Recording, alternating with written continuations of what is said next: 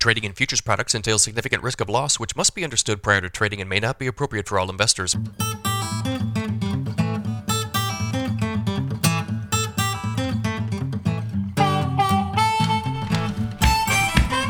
Good morning, everybody. It is Monday, September 12th, 5:50 a.m. Central. As I speak here, December corn futures up 1 1/4 at 686 1/4.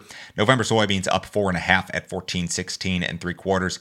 December Chicago wheat up 4 3/4 at 874 1/4. December Kansas City wheat up 4 at 933 1/4. December spring wheat up 4 1/4 at 931 3/4. If you guys are listening on the podcast, appreciate it. Leave me a rating, leave me a review on that Apple app if you have not already. Could certainly use some more reviews there. If you're watching on YouTube, guys, make sure you subscribe to the channel, hit the like button, leave me a comment. All of those things will help YouTube to help me to grow this channel. If you'd like some additional information from me, check out my premium subscription today. Go to www.standardgrain.com. I send my premium subscribers a ton of information direct from me every single business day, guys.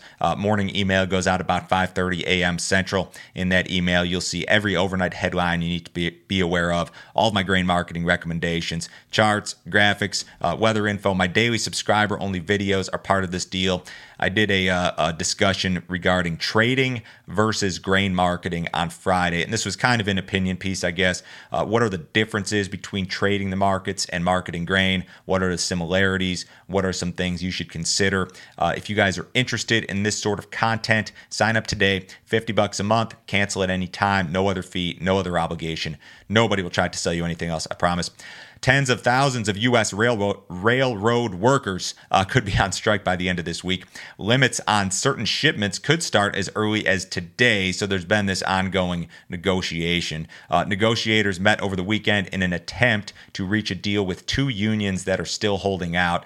There are 10 other unions that have reached agreements. There are two unions representing 57,000 engineers and conductors still holding out here for some sort of deal. They're not happy about pay and general conditions following the COVID pandemic. One previous Biden administration official said this: "In this moment, when there's so much public concern about supply chain and inflation, I think there's going to be a lot of pressure on Congress to step in. Certainly the best outcome is for there to be some sort of resolution before the end of the week."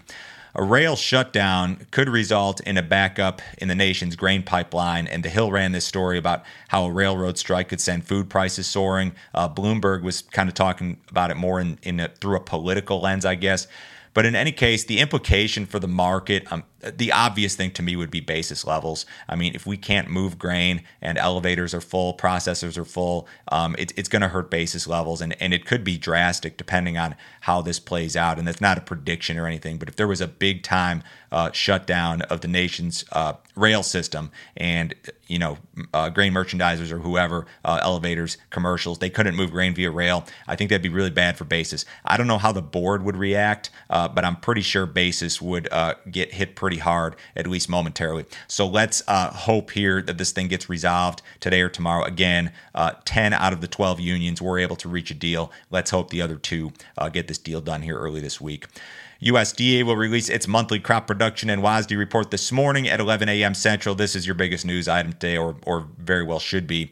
The U.S. corn and soybean yield and production numbers are your big ticket items. So the trade's looking for the corn yield to come in at 172.5, which would be down from 175.4 last month. They're looking for the bean yield to come in at 51.5, which would be down from 51.9 last month. So those are your big ticket items. I think the corn yield number is going to be the first thing everybody looks at.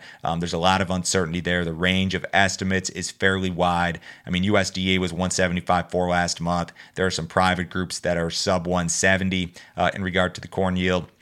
You've also got the potential for adjustments on the demand side of the U.S. balance sheets, and of course, any sort of adjustment is possible on the global balance sheets. So, guys, this report will be out at 11 a.m. Central today. Could be a big market mover. The United Kingdom has dismissed Vladimir Putin's claims regarding the Ukrainian grain export deal. Putin claimed, I believe last week, that only 2 of 87 ships out of Ukraine made their way to poor countries, and that the remainder had gone to rich European countries. Putin kind of threatened some sort of action or restriction on the deal. The United Kingdom came back and cited statistics from the United Nations. They said that around 30% of the grain exported under the deal had been shipped to low and middle income countries in Africa, the Middle East, and Asia. The UK said that Russia is pursuing a deliberate misinformation strategy as it seeks to deflect blame for food insecurity issues. So to my knowledge, Putin hasn't taken any action here. He made some comments, but hasn't really done much about it. So we'll continue to watch this story. Large money managers or the funds continue to hold length in the row crop markets. CFTC had its weekly commitment of traders report out on Friday. This data is accurate as of Tuesday, September 6th. So funds were net buyers of 5,000 contracts of corn on the week, puts them up to a net long of 210,000. That is a large net long historically. It's not extreme, but it's pretty big. Funds were net sellers of 4,000 contracts of soybeans on the week. That net long, about 100,000, is modest to large historically.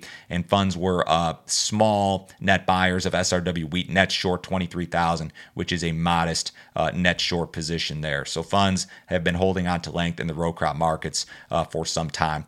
Looking at the weather here, there was a lot of rain over the last 72 hours in a lot of places. And I know that these maps can be deceiving sometimes. Maybe it shows that you had rain in your neighborhood and you didn't. But looks like a lot of Iowa had rain, eastern Nebraska, northeast Kansas, southeast South Dakota, southern Minnesota, Wisconsin, and northern Illinois had probably the best amounts. And maybe some of these areas of central Indiana also had some heavy rains. Southern Illinois, maybe not as good, but a lot of rain in a lot of places. A lot of the southeast caught rain, mid-south caught rain. North Dakota was dry. Oklahoma even caught some rain. Texas was a mixed bag. So quite a bit of rain over the weekend. And these were some sizable amounts in a lot of areas. Here's the radar this morning. You've got this system over northern Illinois and Wisconsin. This thing should break up or kind of move north. It's not going to make its way to the eastern Corn Belt the way that it looks. Next 7 days is just kind of like scattered precipitation, not any heavy rainfall expected really anywhere, barring maybe like the northeast part of Minnesota, places like that. But not a ton of rain to speak of here in the forecast over the next 7 days. Maybe up to a quarter or a half in the Dakotas, Nebraska, Iowa, places like that.